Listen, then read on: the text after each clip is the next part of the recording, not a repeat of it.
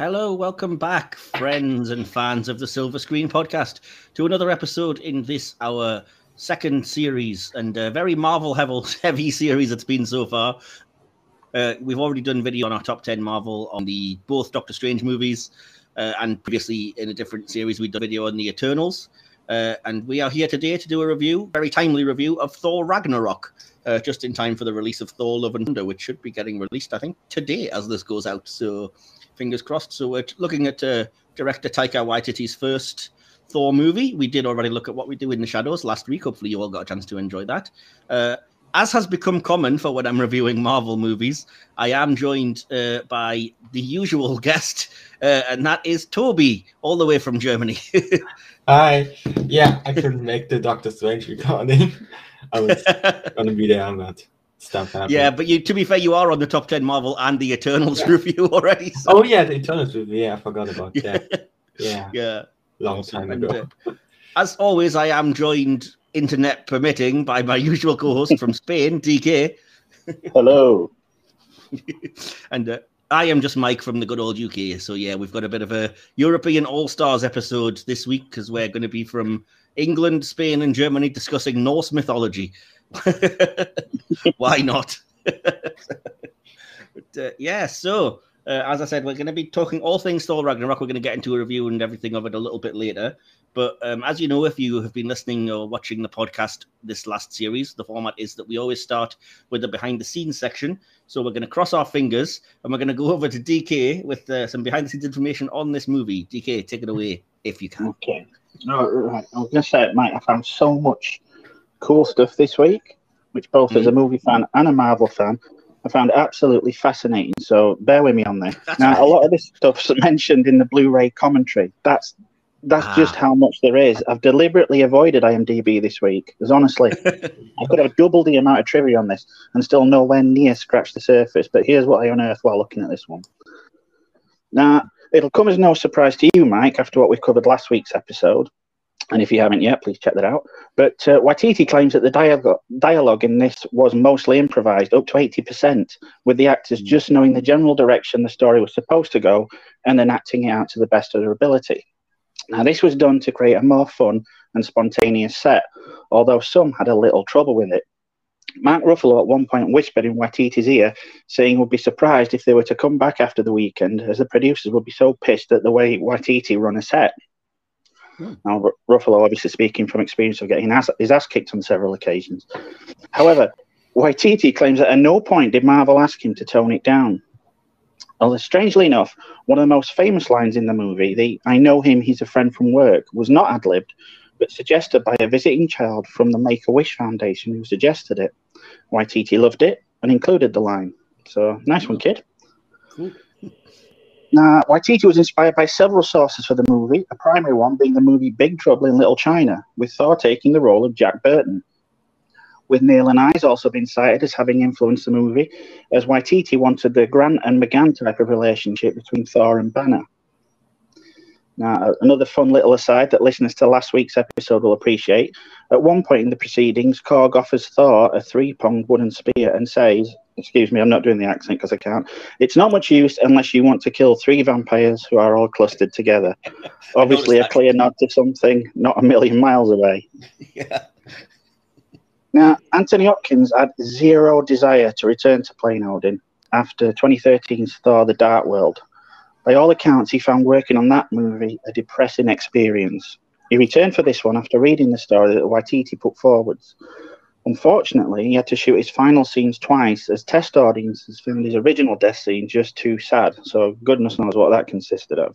In the scene where Thor's being nursed back to health, although we only see the nurses from above and don't see the faces, 2 of these are actually Chelsea Winstanley and Elsa Pataki, the wives of Waititi and Hemsworth, respectively. Oh, wow.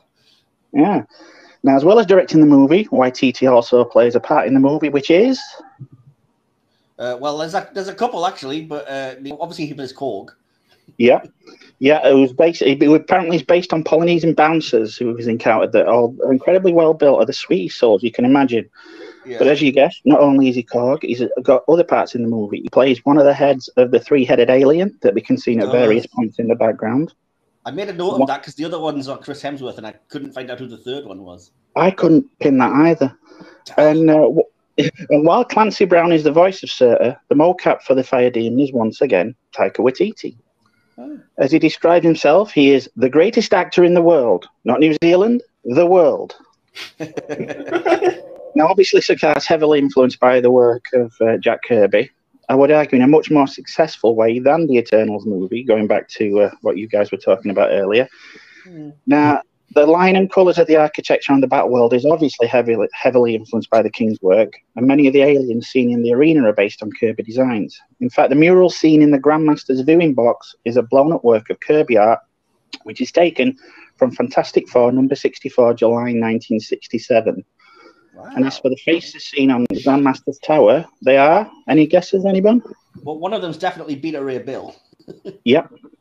Any others? One of them's Hulk, right? No. Well, I think it might have been later on, yeah. But the others, when he first gets there, one is Ares, one is an android called Bi-Beast from the comics, and one is Man-Thing, which I couldn't quite place myself. Yeah.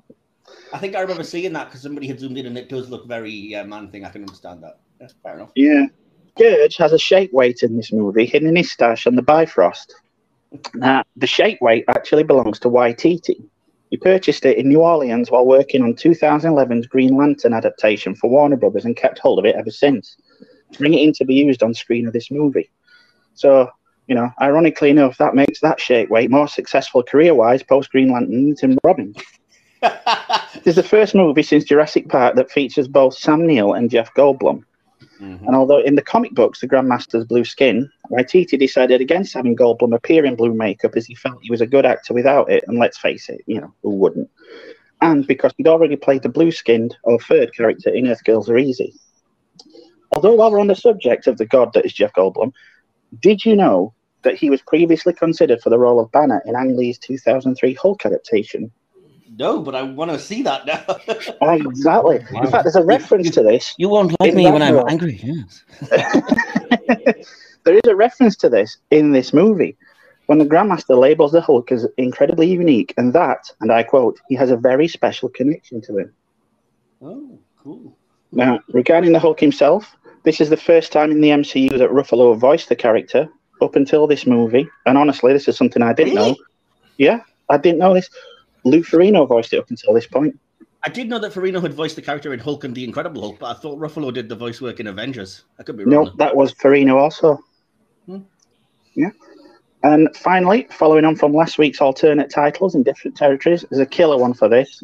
As a homage to the Kushin Takami story, this movie in Japan was simply retitled as Thor Battle Royale. Now, how cool. Oh, nice. Nice. I like it. Yeah. And that's it for this week, mate. Well, it isn't, because I have a couple of things. Oh, you bitch. I have one thing. Okay, well, do you want to go first, Toby, with your behind the scenes? Because we were at names, the movie in Germany is not called Thor Ragnarok. It's Thor Tag der Entscheidung, which translates to Day of Judgment. Wow, that sounds epic. Cool too.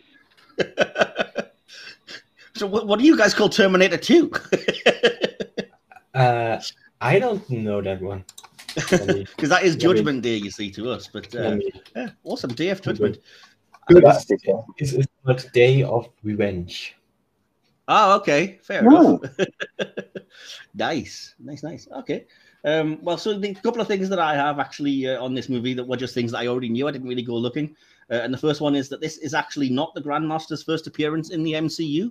If you aren't aware of it, the Grandmaster is seen dancing in the credits to Guardians of the Galaxy Volume 2 as a nod to his connection to the Collector.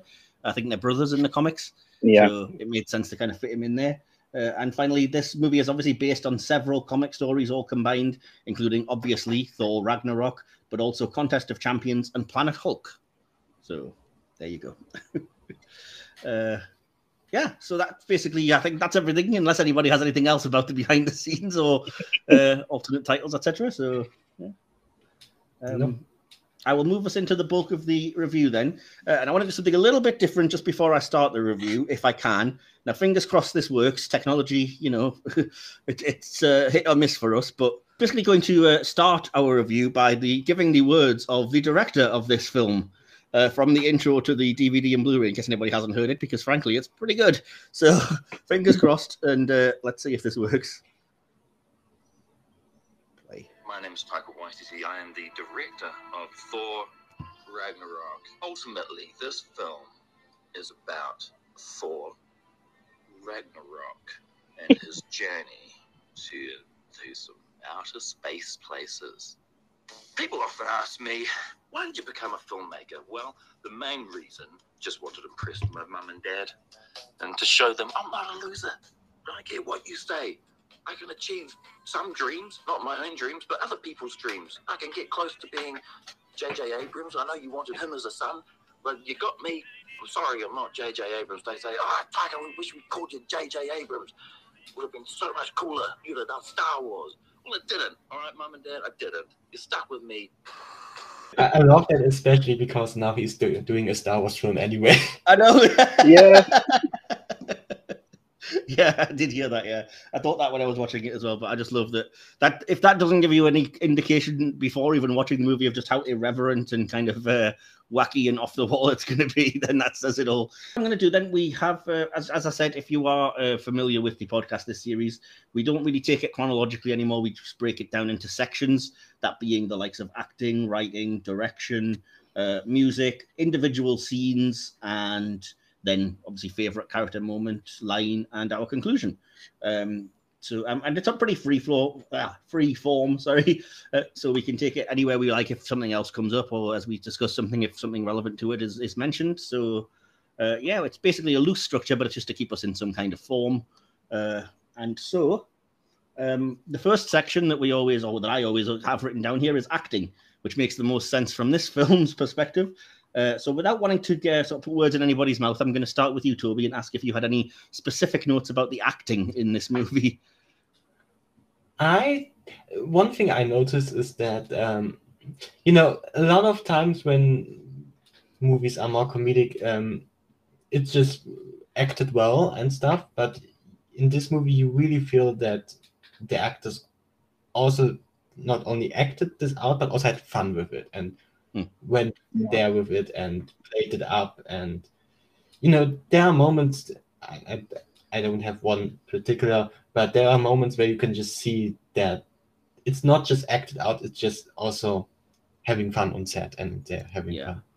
It probably stems from the loose kind of ad-libbing situation that DK mentioned, because if you're not having to stick to a rigid script, I think it probably does make you feel a bit looser and a bit more free to have a bit of fun with it.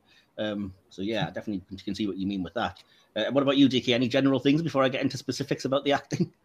Well, I mean, again, I can't fault any performance. I mean, for the most part, they're good. And if the reports are, on the improvisation, I typically believed, because it is Waititi, so you take what he tells you at face value a lot of the time. But a lot of them have got really good comedy chops, especially Hemsworth. I mean, there's a couple of things that seem a little forced, but even so, I think good. I think it's very. I'm inclined to believe it when it comes to Hemsworth, because I don't know if either of you have seen the controversial Ghostbusters movie with all female Ghostbusters, but he is the best thing. He's the best thing in that movie as well. I'll be honest, I actually enjoyed it. I don't see why everyone hates it. I mean, and he is really good in them. He's great in that, and I've heard, although I haven't seen it, that he's great in the remake of National Lampoon's Vacation. So I think he has got comedy chops. And that is quite hard to do. It's, the old phrase goes, isn't it? Dying is easy, comedy is hard. So I give Hemsworth a lot of credit for that. And it is good that this is the first time, really, that we've been fully able to lean into those comedic chops. But I do think they were there. People say they weren't there in those first two movies, and I would disagree. I think there's definitely moments there, especially in that first movie when he's doing the whole fish out of water, smashing the cup and this drink, I like it. Bring me another kind of thing, though. Or you are no match for the mighty Thor, and then he just gets tased. I think that humor is there. So it's unfair to say that it isn't. But I did I did like what seemed improvisational in this one, on that little aside where he says, I really like snakes. And then one time he turned into a snake, and I picked it up, and he went, it bit me. I like that, because that is one of those great jokes that totally misleads you. because you're expecting it to be something about the snake biting him, and it's the way he does the joke, because he's like, he knows I love snakes, so I picked it up, inspected the snake, and then he turned back into Loki, stabbed me, and he was like, it was me the whole time. Yeah. Like, that's just so great. You're expecting like, the snake bit me or something, and it was literally for no reason except to just get close to him. But there's a few good moments like that. He's good. Like I said, he's good at delivering jokes, and he's good at the timing, which is quite hard. But I also think Hemsworth is great at the dramatic stuff in this film as well.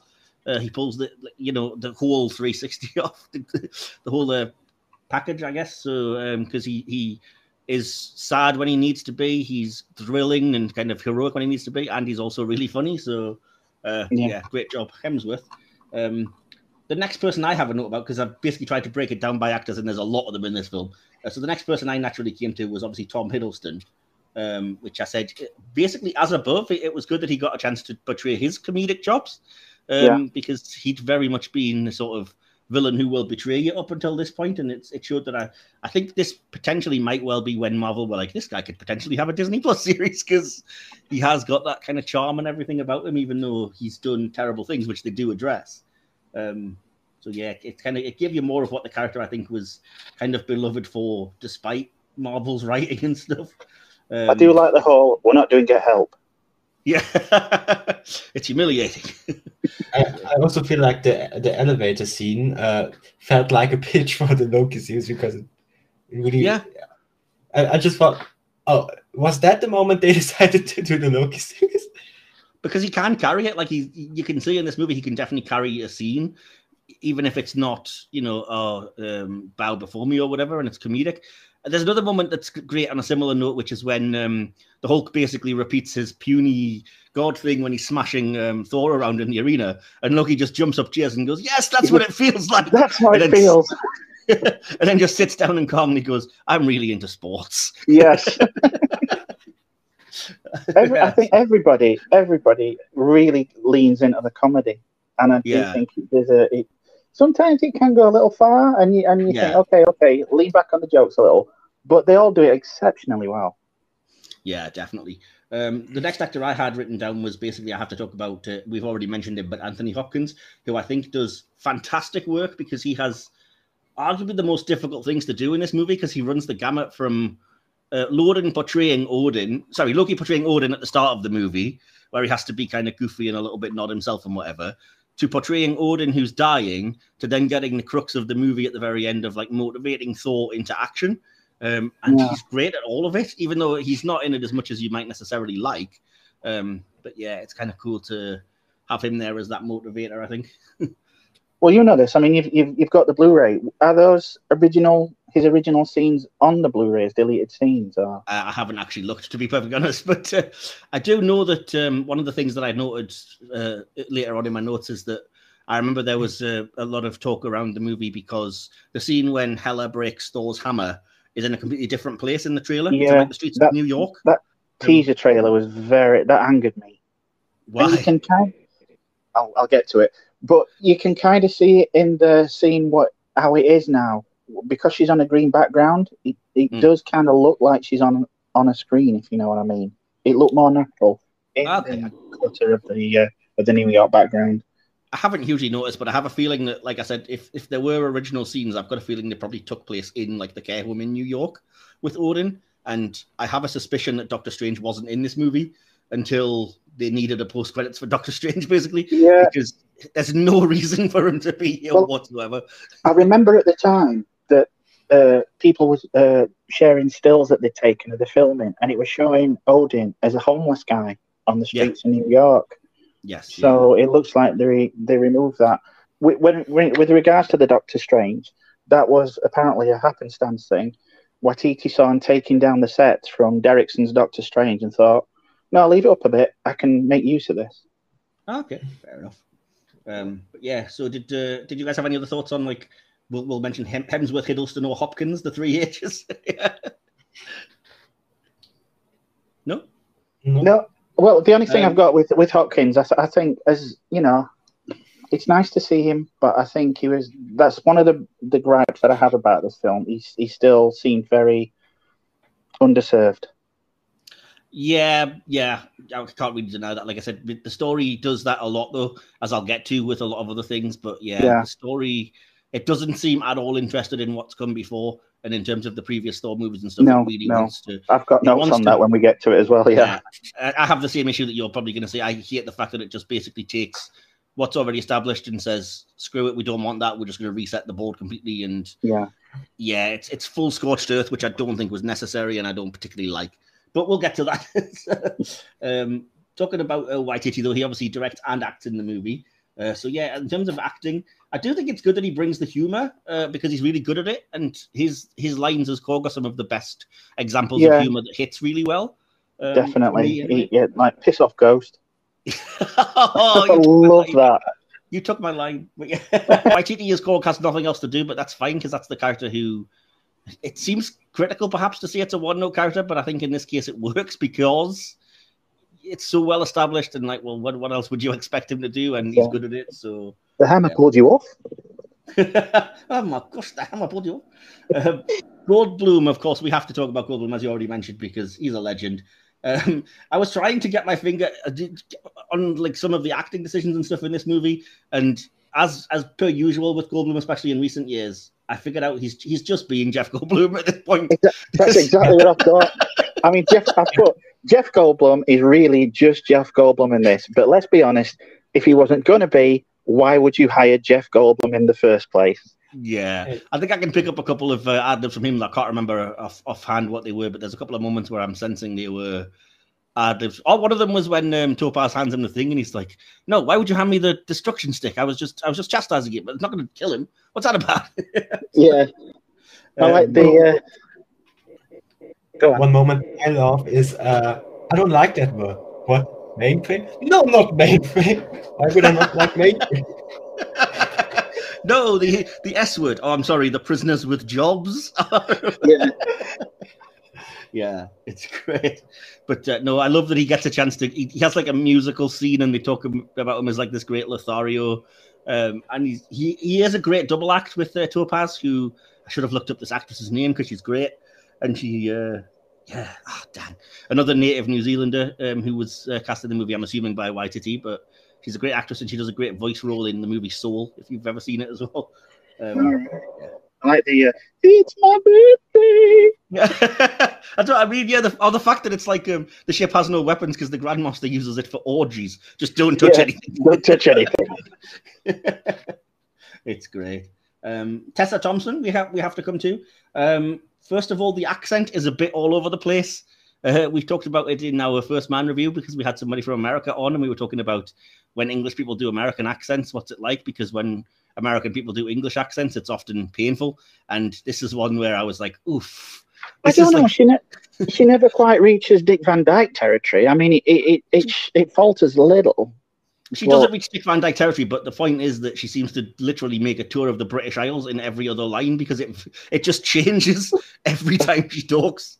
So it's kind of like, oh, what are we doing here? You know? And plus, I don't see the need to. I mean, I get it. Thor talks like that, and it's all Asgard and Shakespearean and whatever. But just let her use her regular accent. There's no harm in it. I'll be honest. I wasn't a fan of her from Westworld. I'd only really seen her in Westworld. I think she never really stood out to me, but I think she absolutely shines in this. Absolutely love her in this. And I'm the opposite. I loved her in Westworld, and I'm not impressed with her in this movie at all. Outside now, Wilson. I hate to say it, but no, I just like I said, the accent was kind of weird. I found her annoying as the kind of everything I said that's good about Korg. I kind of hated about her that she's just the one-note drunk mopey character until the very end, and it's just it's a bit cliche for me, and I don't think she played it especially brilliantly. Like she didn't bring anything new to that for me. So I was like, oh.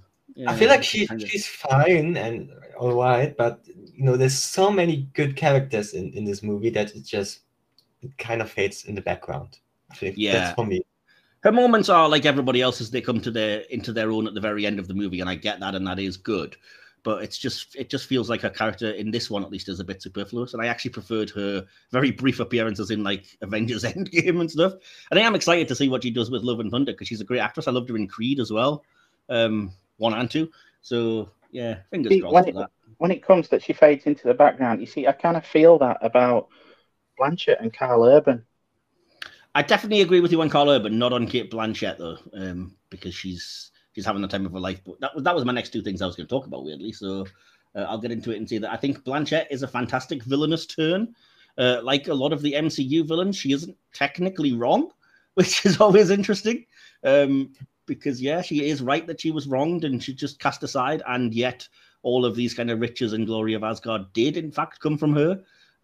And she has an understandable gripe about it and with Odin, and she is the rightful heir to the throne. So it's kind of hard, other than, the whole I am Lord of Death and I'm going to resurrect the dead and stuff is where it goes a bit far, admittedly. But there is, I think, a little bit of the traditional Marvel. Is she wrong? At least at first. And I have to say it. Wow, she is so freaking sexy as the villain turn in this movie. Maybe it was just me, but I was looking at Cate Blanchett in a way I'd never had before during a lot of this movie. Don't get me wrong. I think she's a great actress and she does a fantastic job in whichever role she's given. But I think the role she was in this wasn't that great, if I'm being honest. It was just, we need an antagonist. Let's have Hela. She can be a bit of a pantomime villain at times. And I think that's as far as the character development went. I think she elevated it personally. And I mean, when you look at the Thor movies, is there any villain better than her, other than Loki, obviously?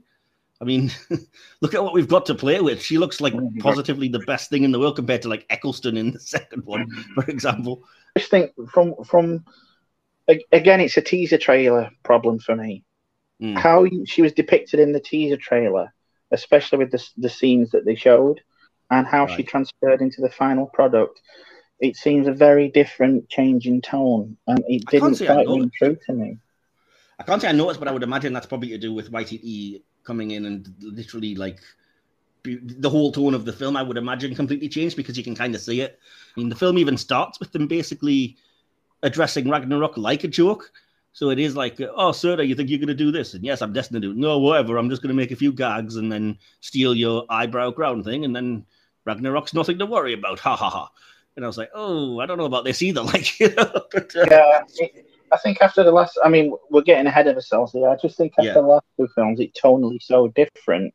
Yes. That it was very jarring at first to me. I agree. And I've said similar in my notes, which I'm sure I'll get to as well. But going to the other kind of pairing of that duo, I agree with you. Carl Urban is wasted to the point that I literally forgot he was in this movie until I went to rewatch it. I mean, I'd only seen it once or twice, but I keep forgetting he's in it. And then as I was watching back, I'd made that note and I was like, he's in it more than I think, but he just makes no impact whatsoever to the story at all. Like, he makes a couple of decent-ish jokes, and then he does the traditional, like, cliche, oh, I'm with the bad guy, but then I'm going to have a change of heart last minute and sacrifice myself and everything. And it's like, it's so arbitrary, and it really just feels like, as an actor who we know is that good, he gets nothing really to play with, No, and again, but again, it's the tonal aspect of the film, because when you find out, I don't know about you, but when I found out he was playing Scourge, I thought, oh, this is going to be good. But he's not really anything like Scourge from the book. No, despite the fact they do pay lip service to it with the whole reference of executioner, and I was like, oh, we're doing that, are we? Okay, fair enough. Yeah, Mark Ruffalo, of course, we should probably talk about because he's a pretty major part of the movie. I think he seems to enjoy playing the straight man in the movie because he doesn't have to make any of the goofy jokes and stuff, and he kind of works as the kind of put-upon nerd, which I guess is very Bruce Banner anyway. So he plays the kind of freaking out, kind of not quite there Banner because he's been trapped inside the Hulk for 2 years incredibly well, to the fact that I think this is maybe my favorite Ruffalo performance in any of the movies he's done. And yeah, he's also great as the Hulk, as you said, because he obviously plays the Hulk. And when he's portraying him, he's got humor, even though it's like the circumstance more than him making a joke. So it's stupid things like, make her stay. And he throws something and just goes, stay, please. Yeah. Oh, I love that little exchange between them. He said, Hulk like fire. Yeah. Thor like smoldering fire, Hulk like burning fire. Yeah. Yeah, it's great. So I think, it's fantastic in this. Although I do kind of not necessarily see the reason to have the Hulk other than things that, again, I don't agree with, which I'll get to later because, I think there's certain things here that deserve their own movie that I think are understandable if people are kind of feeling hard done by with that. But again, I'll get to that later. Yeah. Speaking of being wasted, did you guys know Idris Elba was in this movie? Yeah, as well, but... No, when Idris Elba was in the movie, I just thought, oh yeah, he was in that, and then I was expecting to see something of him. Then in the end, I was like, oh yeah, that's why I forgot that he wasn't in that so much. Yeah.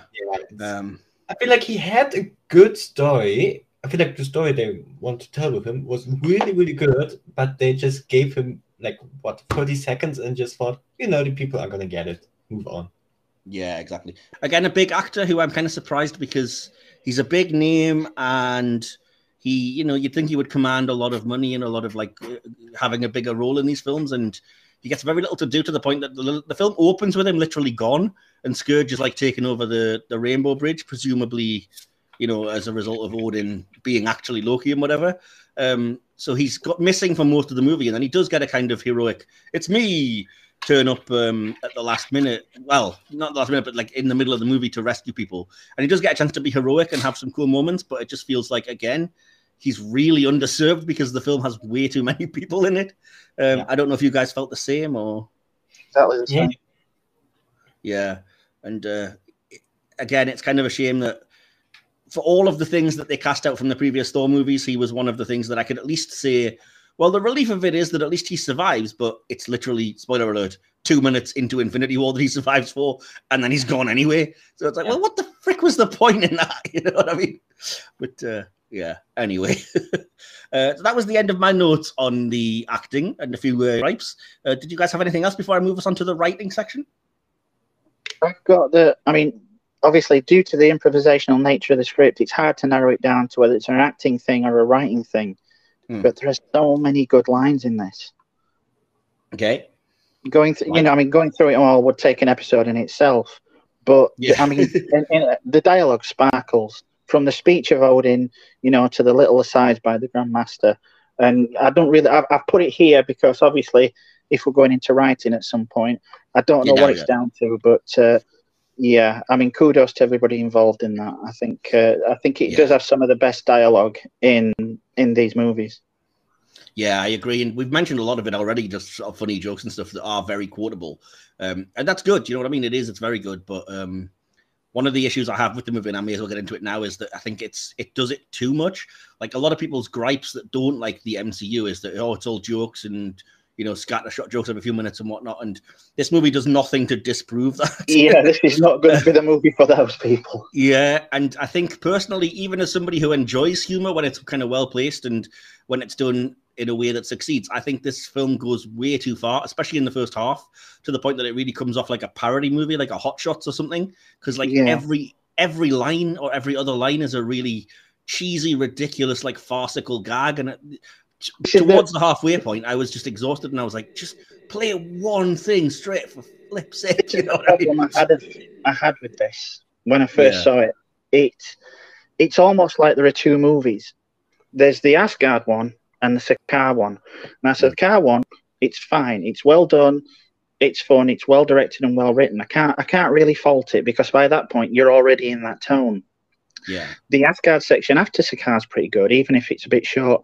But the opener, the section with Asgard, the section with Doctor Strange, especially the Hela stuff, it seems perfunctory to the point of dismissal. As you said earlier, it's almost like they just want to get it out of the way to get to the main story.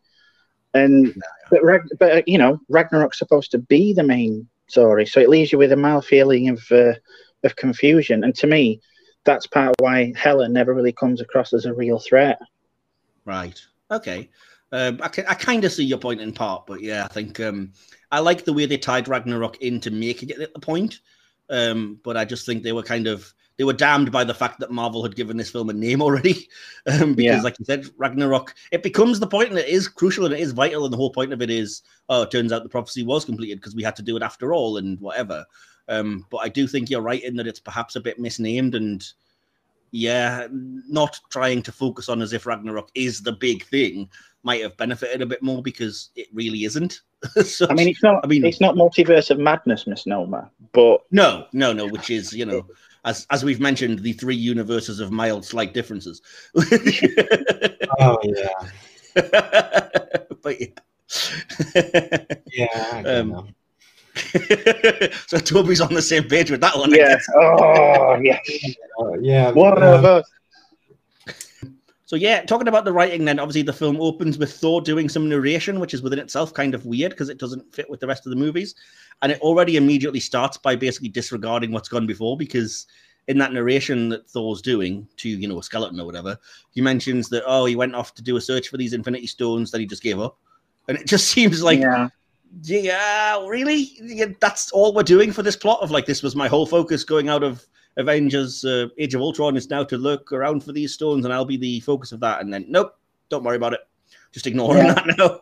I mean, I don't like that it disposes of it, just as you said earlier, it disposes of way too many elements as quickly as it's almost like a fire sale. Odin, the Warriors 3, I mean, they deserve so much better than what they ended up with. That was literally my next note, and I that is my least favorite part of this movie, because that is criminal and just beyond a joke. That is the actors and the characters both deserve better. If you don't want to use them in your movie, fair enough, don't. But you didn't have to do what they did here, which is, I mean, Volstagg and Fandral. Why are they here? It's literally, don't do this. Knife throw, both dead. That's it. And it's like, I'm guessing Jamie Alexander's just like, oh, thank God our contract on, I can't remember the name of the TV show that you were contracted on. Blind Spot, maybe? It could be, yeah. But at least she were out of it to think, oh Christ, I don't have a needless death. Yeah, well, this is the thing. I mean, she's apparently coming back in Love and Thunder. Slight spoiler if you didn't know. But like, if she could get the reprieve, then by presumably just not being there or whatever, then just don't use the Warriors and just say they were off on another realm or whatever. Yeah, you don't need to.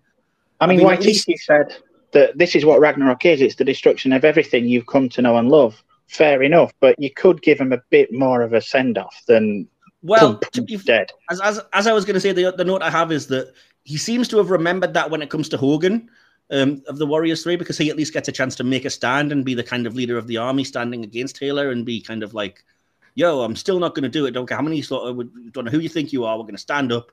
And he gets the kind of, shock heroic death of like being impaled. And you're like, oh, what happened? But it's like, why did he get all of this? And yet the other two, you barely did anything to them. Like, have them all make it at least, you know what I mean? But yeah, it just seemed like this doesn't work in the previous two movies. We don't like it. We're not going to write for it. So F it. I mean, I don't know about you. I think we touched upon it when we did the Marvel top 10. But when it comes to Thor, I'm a bit of a traditionalist. Mm-hmm. So I would have liked more of the same tone that we got in the first and second movie. But from all accounts, the Dark World was it were a thoroughly miserable experience for all concerned. So I can understand the point of view that saw the cast either not wanting to return or return only if a change was made. But together with the disposable, characters, it came across very strange. Yeah, there's too many things that make it just seem like a completely different movie, to the point that I think this is the only one of the kind of individual solo movie franchise things that has a fourth movie, because this is, like you said, it's like a completely different thing. Like the first two Thor movies are one thing, and now this and Love and Thunder are going to be a whole other thing, even though they're supposed to be the same character and lead on. So, I mean, don't get me wrong, it's a decent movie. So I wouldn't hesitate for a second to sit through another 30 minutes of this. Oh, no. If those 30 minutes were at the start and they gave the characters more to do. Yeah, but the thing is, like I said, for the first half of the movie, Waititi isn't interested in doing anything besides making a joke. Like, he has no confidence in his ability to play things dramatically, except for one scene, which is fantastic, which is the Odin death scene, which is like, this shows that you can play things fully straight. Like everything from basically Odin talking to them on in Tonsberg in Norway to Hela arriving and smashing the hammer and the sheer pure threat of that and everything. I was like, I love this. It shows that you can play it straight. But my kind of, the thing I would point to is my criticism of that. On the other side is that the Doctor Strange scene is my least favorite scene in the film, and it's terrible because it feels the need to make slapstick jokes constantly for no reason. Like Thor teleporting throughout the sanctum every time Strange gets up and like spilling his beer and acting all dizzy and like, oh, stop doing that. I was like, what are we doing? Yeah, and the bit where it's kind of funny, but it feels a bit Family Guy after a while. It really doesn't work for me because it is so much. Like if it had been, again, less is more. If it had simply been a matter of playing the scene straight and then at the very end you have the kind of the button on the gag of, oh, what happened to Loki? I've been falling for 30 minutes. That would have worked. You know? Also, It's I a feel good like line. It's a good line, but it just comes after so much that you just think, oh, okay. Yeah, you're exhausted by that point. Yeah, and I don't like the fact that yes, because they dispose of they dispose of Warriors 3 so quickly, but then you have 5 minutes on this for play that for Odin is watching just so we can get the cameos of Matt Damon and stuff in, and it just comes across as a bit cheap. I don't complain about that because I love that, and I love the cameos that they did get in there. I especially love the fact that it's Luke Hemsworth playing Thor. Yes. Yeah, Matt Damon as Loki, and who else? Sam Neill as Odin. Yeah. going back to the Doctor Strange scene. Yeah. I feel like with Doctor Strange, there is so much potential for comedy that we also have seen in the MCU that I feel like, why did this movie decide to just do the cheapest jokes with? When I first watched it, I honestly really didn't like it. I thought it was just Waititi on a cash grab. Yeah. Having looked into it more and what he finagled to get people like Hopkins back, it's plain now to me that there's a lot of love gone into this. So I'm a lot more impressed than I was previously. But Tony, some of it, I still can't get on board with. I mean, don't get me wrong. I mean, I love slapstick, but you can lay the point too heavily. There's a time and place. I mean, on the other side of it, the humor is often great. I mean, like I said, sometimes it does work for Korg, the character. It works in some places. It really works, like any Marvel film. But like I said, I think there's just a bit too much here, maybe.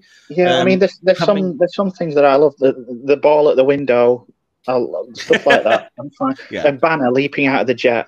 I love that. I hate that. I love that.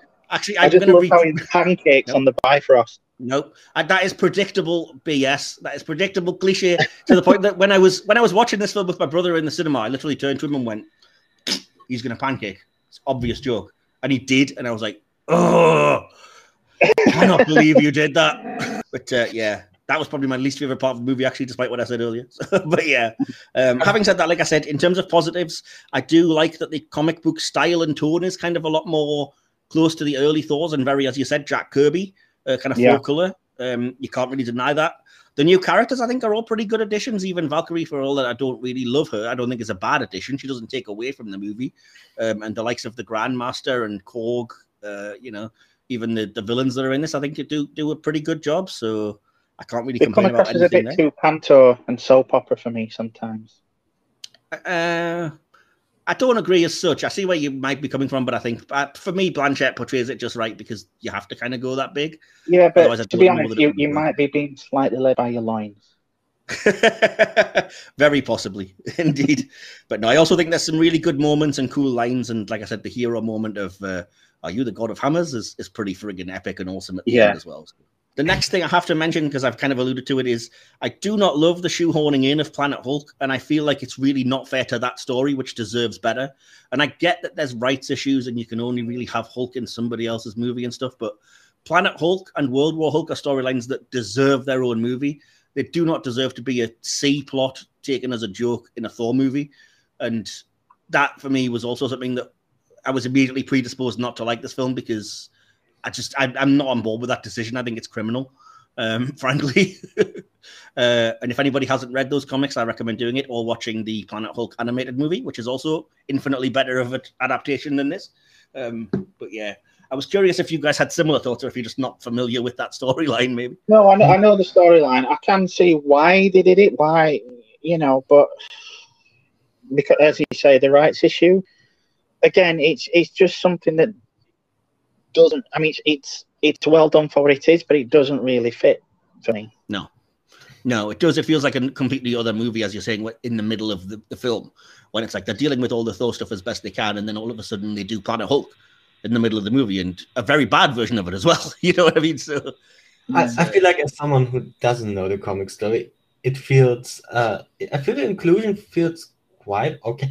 Okay, if you look besides the point of why Hulk is here, that's a little bit glossed over. But if you just go on board with that, I feel like the movie does do a good job of just doing that as a storyline.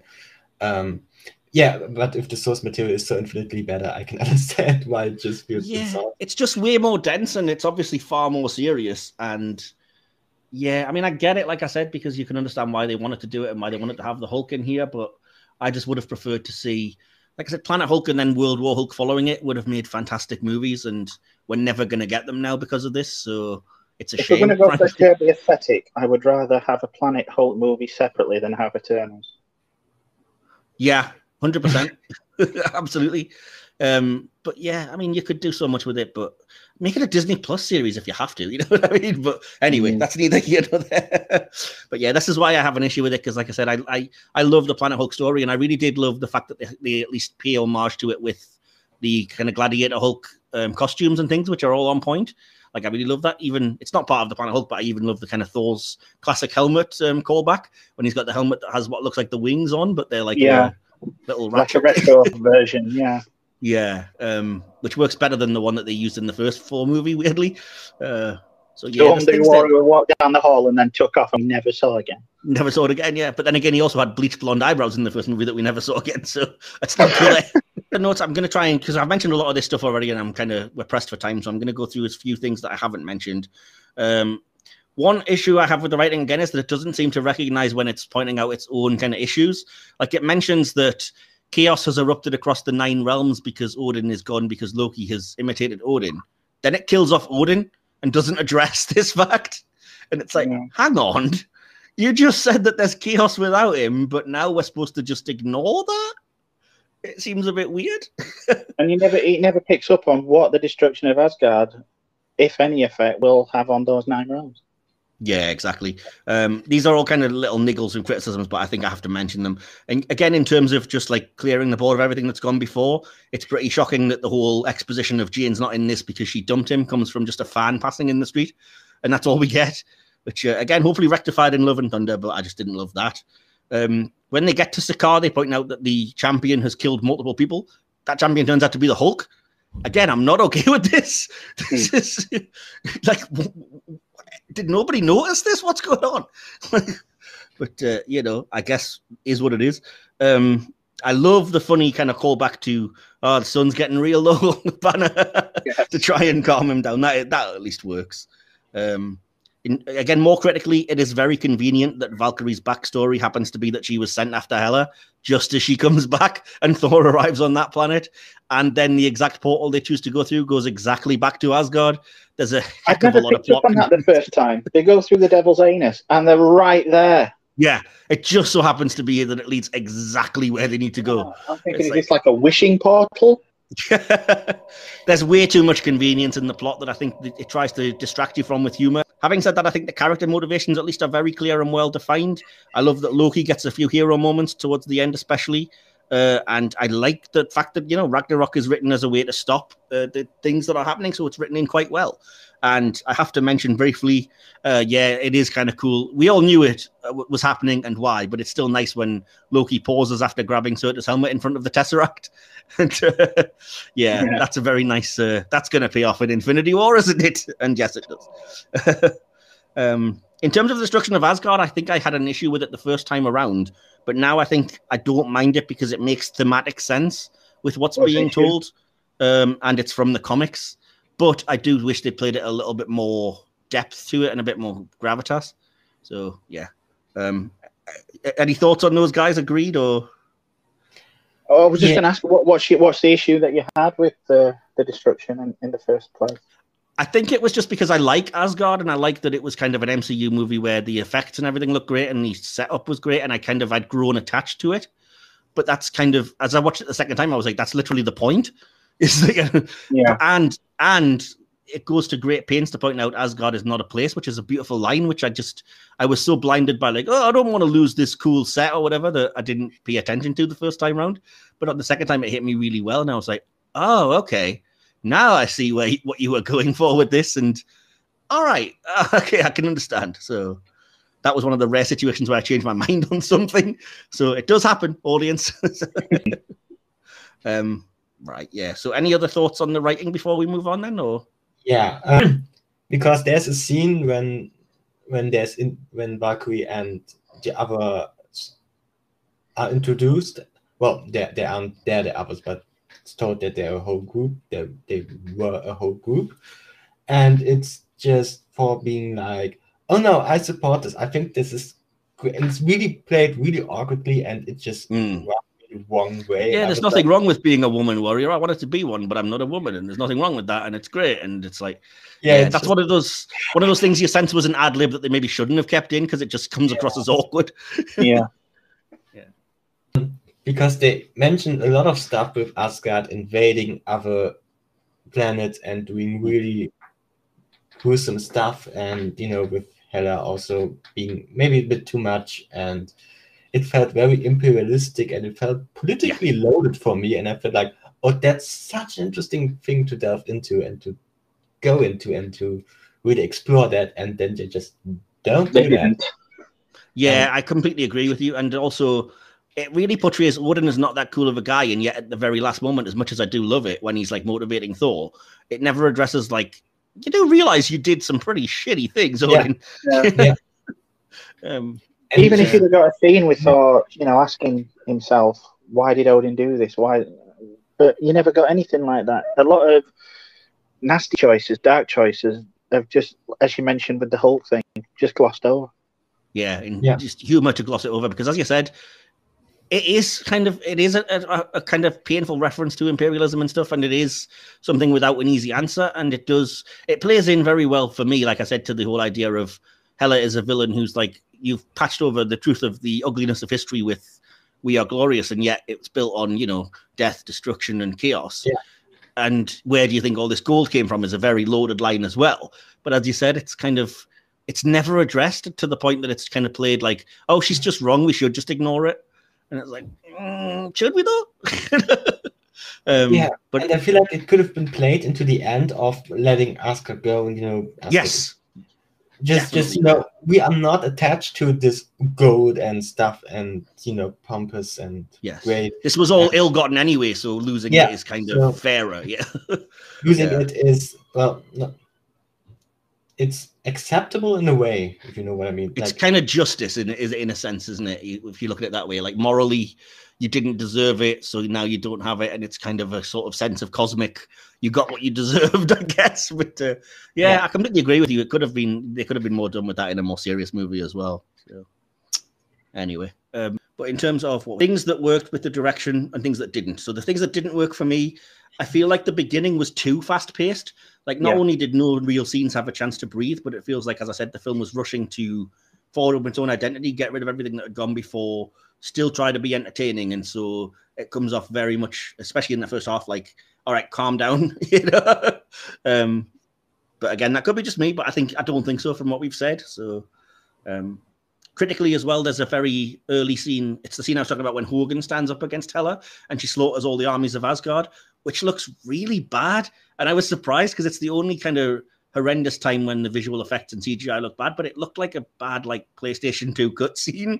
And again, I'm wondering if they reshot quite a bit of the first section, because again, it's the same as with the transposing from Hela from the urban background to Norway. It just comes across as really fake. Yeah, it does to me. That one does. I didn't so much notice it in the Norway scenes, but I definitely did during that Asgard fight, and it is like, oof, what are we doing here?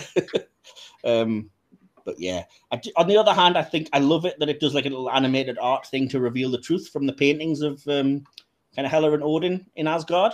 I liked that. I like the fact that this is apropos of nothing, but it's kind of cool that they finally give the Hulk the name The Incredible Hulk when they get the chance to do it, which is nice. I love everything as much as I didn't like the fact that Planet Hulk is kind of hard done by, everything that's in that fight is one of my favorite things, because I think the fight is great. The way it uses slow moments and slow motion, close-ups, damage to like kind of arena, synchronized spectators like leaning forward at the same time, and the fact that it's like a vision of Odin and the lightning charging, which is a hint for later, when he finally kind of is able to stand up against the Hulk. So I love that entire fight. I think that's directed very well. To me, some directorial choices are they're some of the most beautiful things I've ever seen on screen, especially for an MCU. That Valkyrie flashback, to me, it's like watching a movie in Renaissance painting. Yes, I love that. And I said similar, but not quite the same, because I said it looks to me like you could take a screen grab of that Valkyrie versus Hela scene and it would be a quality cover for like a 1980s metal album. Yeah. A few more shots like that in this movie, to me, a few more of that and a little less of the force humor, and this movie would have been perfection for me. Yeah, and even at the end when Thor kind of is and it's been made into a poster in a million places, but when he's like jumping and lightning striking behind him and he's basically jumping, kicking on the entire army himself at a distance, glorious looking scene, and it shows you what a good director Tiger can be. It shows what he can achieve. Valkyrie getting her Batman suiting up montage it's got to be a deliberate like comedy homage by Waititi, surely. And come on, that blatantly phallic gun that's placed right at like crotch level, that's deliberate, right? Yeah, that's third things in me. It has to be said. Fair enough. I will say as well, I really liked the end fight. I thought it was better staged between Thor and Hela, but it is kind of stupid that they decided to do a scene when he gets an eye gouged out in what was going to have to be like a Disney kind of movie, because it's stupidly tame and it just doesn't look like anything. It's bloodless and ridiculous, and it's just like, oh no. Yeah, his eye just vanishes, doesn't it? And with this black patch on the eye. Yeah, exactly. And it just felt like, if you can't do that justice, then just don't do it, you know? But yeah. And finally, on the direction, I just said that Surtur's destruction looks absolutely incredible and epic. And I could just watch that scene, even though I don't love the destruction of Asgard. I could watch the effects and stuff on that scene as just a cool image, I guess, over and over again. So, yeah. Any last thoughts on the direction then before we move on? Yeah, I'm not sure if this fits, but I'm going to say it anyway. Go for it. Yeah. Hela, love her outfit, love everything about it. Hate the makeup. Hate it so much. I love it. No, it's so pale white, and then it's just this black eye. Like when she has the headpiece on and everything, okay, kind of works, but when it's just her hair, it just looks so out of place. I hate it. I hate it so much. It's because she's supposed to represent death. So I always took it as like she looks like a corpse. I just took it as a goth girl angry at her daddy. Yeah, that too, yeah, it reminded me of a goth girl. It's just, I don't know. I'm going to go and listen to Fall Out Boy, Scourge. Yeah. I hate it. I hate it so much. It's just. I will say, though, I do love the touch of the. She kind of like slicks her hair back and then the crown thing appears every time she does it. It's just such a cool look. Yeah, that's cool. Yeah. Awesome. Any other things? No. I've got notes on the soundtrack. Well, yeah, that was the next thing is music. So fair enough. Go for it. Take it away. I've just put great soundtrack, not just for the use of Zeppelin's Immigrant Song, but for the score. When they arrive in Sakaar, music changes, gets more electronic and synthesizer heavy. Yes. Eventually, the more orchestral elements of the Asgardian score and the synth elements become interwoven. Apparently, this is something I did find out while researching. Apparently, composer Mothersbaugh wanted to create Jean-Michel Jarre-like soundscapes using nothing very modern. He was using old analog synths, including one he got years ago from Robert Moog himself.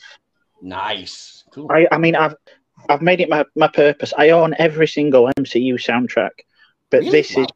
This is the only one I have on my player. Oh, nice. To listen to regular. I love it. I mean, I'm a Jean-Michel Jarre addict anyway, so this will right up my alley. Awesome. Cool. Anything else on the music, DK? No? No, not me. No, I said the same. I think the use of Led Zeppelin's Immigrant Song is good at the start of the movie, exceptional at the end of the movie for the big hero moment. Part of me wishes it hadn't been used in the trailers because it lessens the impact a little bit. But I get it. That's how you build up the hype for the movie. And you've said everything about, techno, synth music and everything, the way it plays in, especially during the escape on the Audrey spaceship and whatnot. But the other secondary notes that I made are during that, personally, I was getting some real Flash Gordon vibes when it got very synthy. The 80s movie, obviously, I'm referring to here. And I think that might be deliberate as well, because tonally, I can imagine that being kind of an influence to the space stuff that they were doing. And finally, yes, I think it's hilarious that they used Pure Imagination from Willy Wonka as the backdrop to when he's like getting the exposition, like drip through everything. Because you know, they even used the effect from the boat. I love that section. Which is the trippiest scene in the world if you've never seen Willy Wonka and the Chocolate Factory. As it just goes into him going, and there's no earthly day of knowing just how far that we are going, and then the lights come at you, and it's like, What the heck, man? Just a drug trip in the middle of this kids' movie. It's a stone cold classic, and it beats the Johnny Depp version into the ground. Oh, by miles, by country miles. Teabags it. So, did you have any thoughts on the music that we might not have covered, Toby? Yeah, I'm gonna say about the synths. Not the biggest fan of them, to be honest. Okay. I feel like there were some moments, and I have one moment I noticed, but I didn't write it down, and I forgot. But there was one moment where there was a synth, and I was like, "This took me out. This was just unfitting." Yeah, not the biggest fan of the synth, but the rest of the music I really like. Fair enough. So I got a couple of things that I've written under scenes because they were just kind of thoughts that didn't fit anywhere else, and they were only a couple of things. So it's things like I love. Again, we can look at this in retrospect now, and it works really well as a table setting for Infinity War. But in terms of what the MCU has kind of developed into now, I love watching this back and having Odin say, "Asgard is not a place; it could be home. This place could be home." And it is literally where they set up New Asgard, which is a nice touch. What was I going to say? I love, I think Valkyrie gets a really good badass intro, but it's immediately ruined by the joke of her like pratfalling because she's drunk and stuff, which again is another example of let something play out before you just go for the gag. And it's really jarring that she just mows down an entire like stream of people with like machine guns in an opening scene. I was like, whoa, this is, I mean, I'm not averse to violence, but calm the F down, you know? Do you know, I couldn't remember that. And then when I watched it this time, I'm like, shit. Yeah. We haven't really mentioned these things, but I'm going to have to because they are great and they do come up a lot, but I have to see it, yes. The lines when Korg is introduced are so good. Hey, a guy made out of rocks here, but you don't need to worry unless you're made out of scissors. Just a little rock, paper, scissors joke for you there. Just a great line. And the lines about he didn't like his what is it, stepfather? He's trying to have a revolution, but he didn't make enough pamphlets or whatever. And referring to him as New Doug, another Doug, you're just another guy that's going to get killed. And you've already mentioned the best two, but I'm going to mention them later anyway, so I'm not going to say that again now. The very end scene as well, this probably should have been in direction, but the way that it's framed, the end scene with them all up against that window and the throne in the middle, very reminiscent of the end of Star Wars, the A New Hope, I mean. And just finally, there are two post-credit scenes, as is, I think, common for most Marvel movies. I can't remember why, but for some reason I left before seeing the second one when I was at the cinema. I must have been in a hurry or needed the loo or something. The first one is great because it sets up Infinity War, but it's a shame that we get another movie in between because it just feels weird that we move away from that to do Black Panther, then come back to it, which doesn't work as well. But yeah, the second post-credit scene is the Goldblum gag at the very end, which is some of the best humor in the movie. And I feel bad that I hadn't seen it until like 3 days ago because I really thought it was funny. When he's like, a successful revolution, you can't have that without someone to overthrow. So, everyone, great job, and let's call it a tie. Ultimately, it was so good. I was going to move on to the sort of favourite character moment and line things, but as you're the guest, Toby, will hit you first, and then DK, welcome to you, and then I'll answer last. So we'll start with who was your favourite character in this movie, Toby? My favorite character in this movie, I'm just gonna say Thor. I feel like he's doing very well as a protagonist in this movie. He's very fun, and I like the new Thor that's different than before, tonally. I see what you mean. And I feel like from all the stuff that has gone wrong with humor, I feel like Thor has probably the least of that, in my opinion. Definitely, yeah. He gets the chance to be dramatic as well, which I think helps because at the end of the movie, he's not playing everything as a joke, and he is kind of, I'm just so defeated, and what can I do? And then, drama is played without a little bit of room to breathe. So I'm with you on that, definitely. What about you, DK? Who was your favorite character? Okay, now believe me, this was a close one. There's obviously a few contenders for this. And for the longest time, it was going to be Korg. He does have the best lines. But I think I'm going to go with someone else, and you're going to freaking hate me for this. But especially after this rewatch, I'm going to have to give it to Valkyrie. Okay, fair enough. That's all right. A lot of people do like her. Yeah, not only to me is she one of the most interesting, but in my opinion, faulty accent at times or not, Tessa Thompson just brings it, and in my opinion, she makes this movie. Fair enough. I say I don't think my opinion is necessarily a popular one, but it's just I'm being as honest as I can. That's what I'm here for, doing the podcast for. But and there's that gun scene. So, yeah. Well, I'm going to give mine then. My favorite character, in much the same way, there were lots of contenders, and yes, it was very nearly Korg, but ultimately it is Thor because it's his movie, and it is a chance for him to come into his own and play the comedy a bit better, which Hemsworth as well, and yet get the chance to be dramatic. And again, it feeds into his story really well, particularly once you've seen Infinity War and Endgame and everything as well. So I think I really appreciated what it did for the character of Thor. It's just a shame that it didn't do it for all of his supporting cast who just got cast away before they got a chance to have a similar development. But again, that's neither here nor there. So what was your favorite scene or moment in the movie, Toby? My favorite scene or moment was the moment where it's a very it's a moment that nobody ever pays attention to, but it's the one where Thor just throws rocks at Loki and Loki's just getting slightly annoyed, and it just I feel like that's a good scene. Yeah, it's just the funniest thing ever. It really is. It's good as well that we haven't really mentioned this, but I really love the payoff of that. That at the end of the movie, Loki is talking to Thor. He's like, "If you were here," and then throws the ball, and Loki catches it and says, "I am here this time." And it's kind of like, wow, that's such a good. Again, you can do the drama when you just calm down a bit. But yeah. So, what about you, DK? It's got to be the section where Hela, she asks Thor, "What are you the god of again?" Yep. And he just lets rip, kicks off the Immigrant Song, and that shot of him leaping into action against the army is just chef's kiss. That. Well, you took mine, so thanks for that. I said exactly the same. I admit that it's a cliche, but the moment of like the hero finding their power, leading to the grand like final act and heroism prevailing, and like you said, all kind of everything kicking off and looking amazing, and the thunder and everything behind him. It's just great. So yeah, same basically. And finally, and this is going to be a tough one. What was your favorite line of dialogue in the movie? We'll go to you first, Toby, again.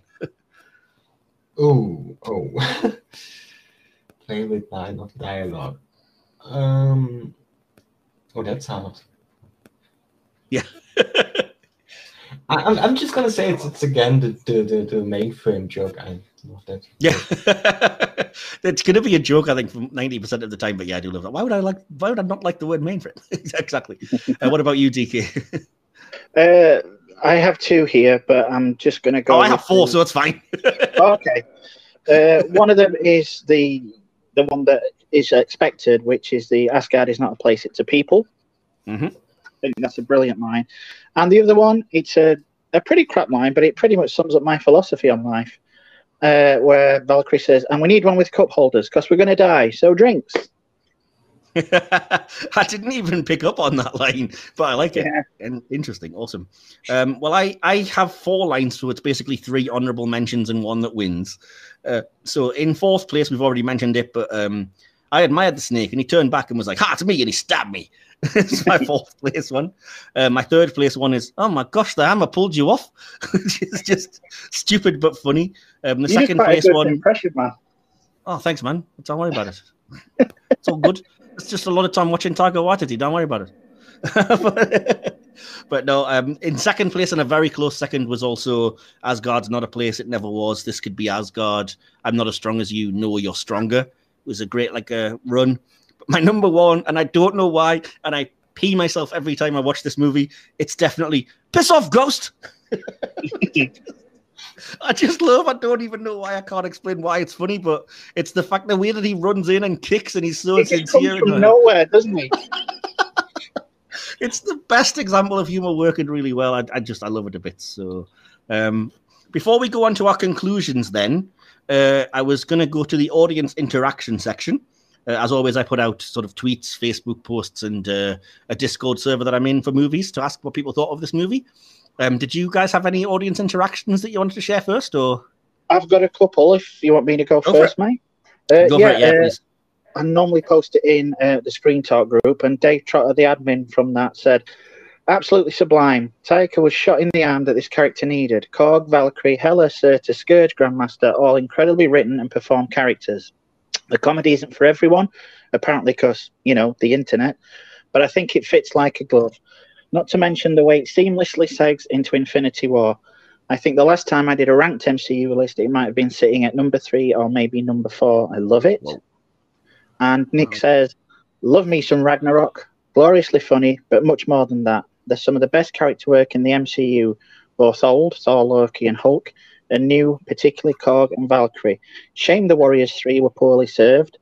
Kate Blanchett's Hela is one of the better MCU villains. I'll see you later, Nick. And there's some real emotion in the climax, leading nicely into the events of Infinity War. So thanks for that, guys. Awesome. Was that it, yeah? Yeah. Cool. Okay, so from Twitter, regular contributor at Will Templar, as you all know.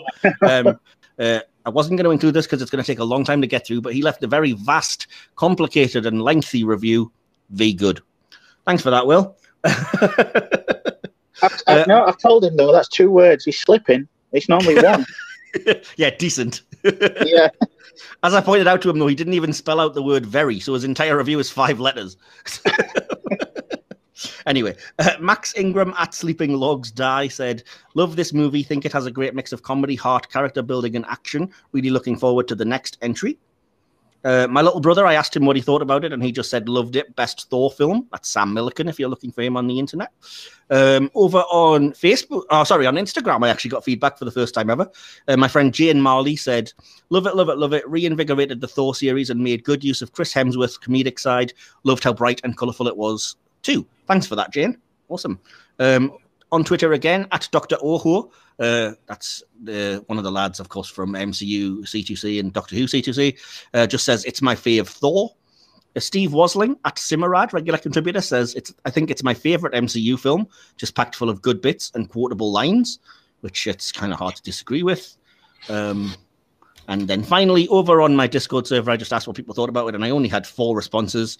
Bailey What I just says, good movie, funny. Okay. A charming little lad says, banger. Highlander just says, loved it. And Mystery Angel says, it made me watch every other Taika movie within a week, which I think it did to our guest from last week as well, actually. So, I love that. Good movie, funny. Exactly, yeah. It's even funnier because they've spelt funny FUNN space E. Fun. But anyway. So then, yeah, just to finish off then, if we've got conclusions and scores out of 5 stars, and again, we'll start with you as the other guest, Toby, why not? I think this movie is incredible fun. Okay. Just say that. The comedy is sometimes overused, and there are some things that would have potential for more dramatic entry to the story that weren't used, that some I wish were used, some I wish were explored. Yeah. But overall, I think this movie is still incredibly fun, and yeah, just fun to watch. Okay. On stars, I'm gonna say out of 5, 3.5.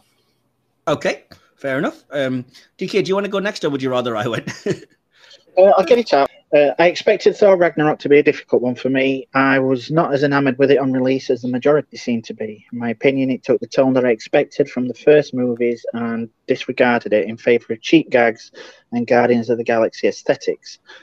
I originally believed it to be disrespectful to the source material. It seemed a cheat almost on Waititi's part, and I couldn't get on board with that. It's an enjoyable movie, yes, but it was never in my top 10 Marvel films, as evidenced by our top 10 Marvel films. And it certainly wasn't my favourite out of the Thor series. As such, I came here thoroughly ready to voice that opinion. And then I researched into the movie for the behind-the-scenes section. And the more I researched, the more respect I have for this production. From Waititi's personal demeanour, I thought he took everything as a joke. But it appears it's now anything but. And it's now only on my 3rd rewatch that I've come to see this. Looking at what he had to deal with to get this film produced was, in my opinion, nothing short of a miracle. And it's filled with so many Easter eggs, tributes, and classic moments. I came away from it this time fully acknowledging that I could have been wrong about it. Is it the perfect movie? No. I still contest that the first half's too rushed in order to cram everything in. And because of this, the main antagonist comes across as a pantomime villain more than a serious threat. There are some questionable decisions regarding characterization, or lack of it, with any dramatic license or emotion disregarded in favour of humour. And in a film that needs to say so much, it undercuts the first half for what is essentially cheap thrills.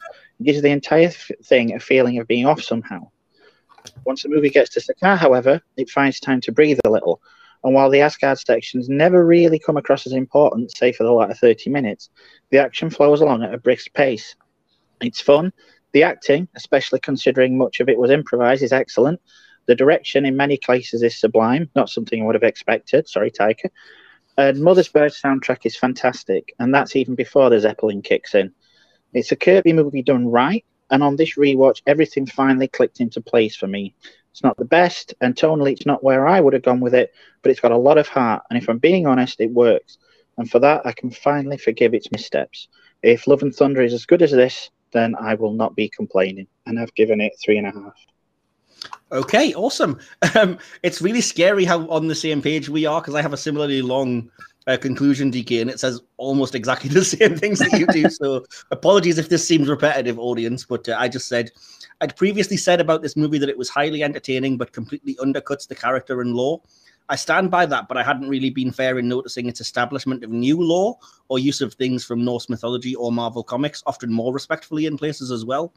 Unfortunately, the film still suffers for me from its callous disregard of the previous Thor films and from being too irreverent and wacky, especially in the first half. This tone is jarring, and even when the movie itself transitions into some great dramatic moments, it leaves it feeling unfocused and disjointed.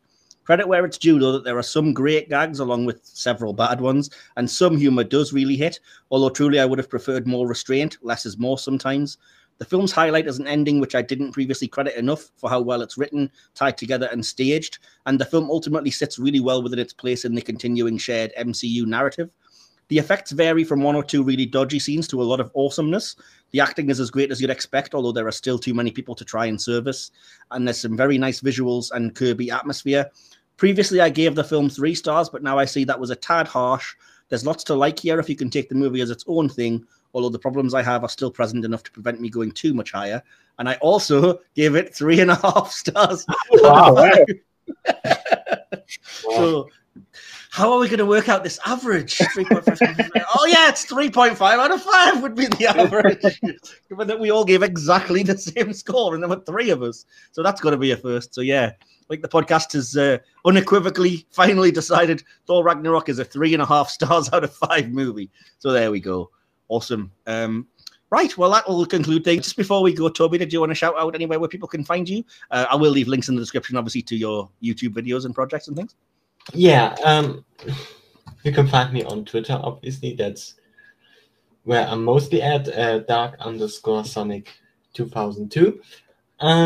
And on my YouTube channel, where if you happen to watch this and know German, you can subscribe there. I do with friends reviews just like this, just like we did now in English here. About MCU and Star Wars mostly, and some other movies if we watch them and felt like talking about them. Cool. The YouTube channel is called Zusammenschauen. Yeah. Okay. Awesome. Really appreciate you joining us again, buddy. It's always good having you on, and you always know your stuff when it comes to Marvel and things you like. So I've really enjoyed talking with you again. And thanks for agreeing to come on. It was great to be here after the last time. Yeah. So great to have, how you say it? Awesome. Well, I'm going to let you go before we get into the other final things and we give our sign-offs. But thanks again for joining us, Toby, and hopefully we'll catch you again for another one soon. All right. Yeah, cheers, mate. Take care, bud. Bye-bye. Bye. Okay. Just to give you, we have a few things to deal with here, which is why I let Toby go. Obviously, you can find us in the usual places. They're all in the description of the video on Facebook, Twitter, Instagram. I'm at Ian Mike Wilson on Twitter. Is my personal account. It's all there, basically. We will eventually, I think, be forming some kind of way of getting this across to people that's a bit clearer. But DK did want to kind of address some things in the state of the world as it currently is, shall we say. So without further ado, I'm going to cross over to you, DK, and ask you to present that, please. All right. Cheers, Mike. If, like us, you've been completely disheartened by the court's decision in the US to strike down Roe versus Wade, there has been a fund set up. It's by the group What Choice Do I Have? Or What Choice, sorry. It's a Star Wars group, but I've asked them permission if we could post it on our podcast, and they've kindly given us permission. It's a campaign to protect choice and bodily autonomy. They're raising money for the National Abortion Federation. They not only help clinics against increasing attacks and violence, but they also offer a multilingual hotline for support, as well as funds for procedures and travel.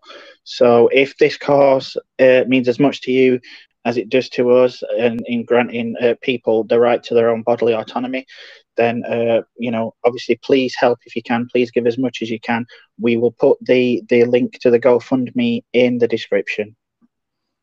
Absolutely. And without wanting to get too political, I think we're seeing things in America particularly going down a very dark road. And I think we all kind of have to do our bit, I think, now, and stand up against and point out to those in power, ostensibly, that we're not going to stand for this anymore. So which is why I wanted to do a little bit, if we could, here and shout that out. So please do go and check that out if you can. Really appreciate it. And thanks, TK, for bringing that to our attention. And no worries, man. Yeah, we will be back next week on a lighter note with the final episode of Series 2 of the Silver Screen podcast. Or I will be back. TK will be sitting this one out because I am joined by 3 guests. It's going to be a bit of a loud, raucous one, because I'm joined by all 3 of the presenters of the We Pay For Your Floor podcast, that being Andy, Phil, and Sarah. And the 4 of us are going to be reviewing the movie Chicago. So there's going to be a lot of jokes, a lot of songs, and hopefully an explosive end to this series. Although TK will be back not long after that with a review without me there. Did you want to tell the audience about that, TK? Yeah, in July, I will be hosting an episode with a couple of guests who are newcomers to the podcast, which is Nick and Melina. And we will be taking a look at the 1987 Arnold Schwarzenegger movie Predator, just in time for the Prey movie to be released on Disney+. Get to the chopper. Awesome. So it seems very fitting to end in my usual way then. So thanks again to everyone who listened to us, to Toby for joining us, to DK as always. And remember, in the epic words of Arnie, I'll be back.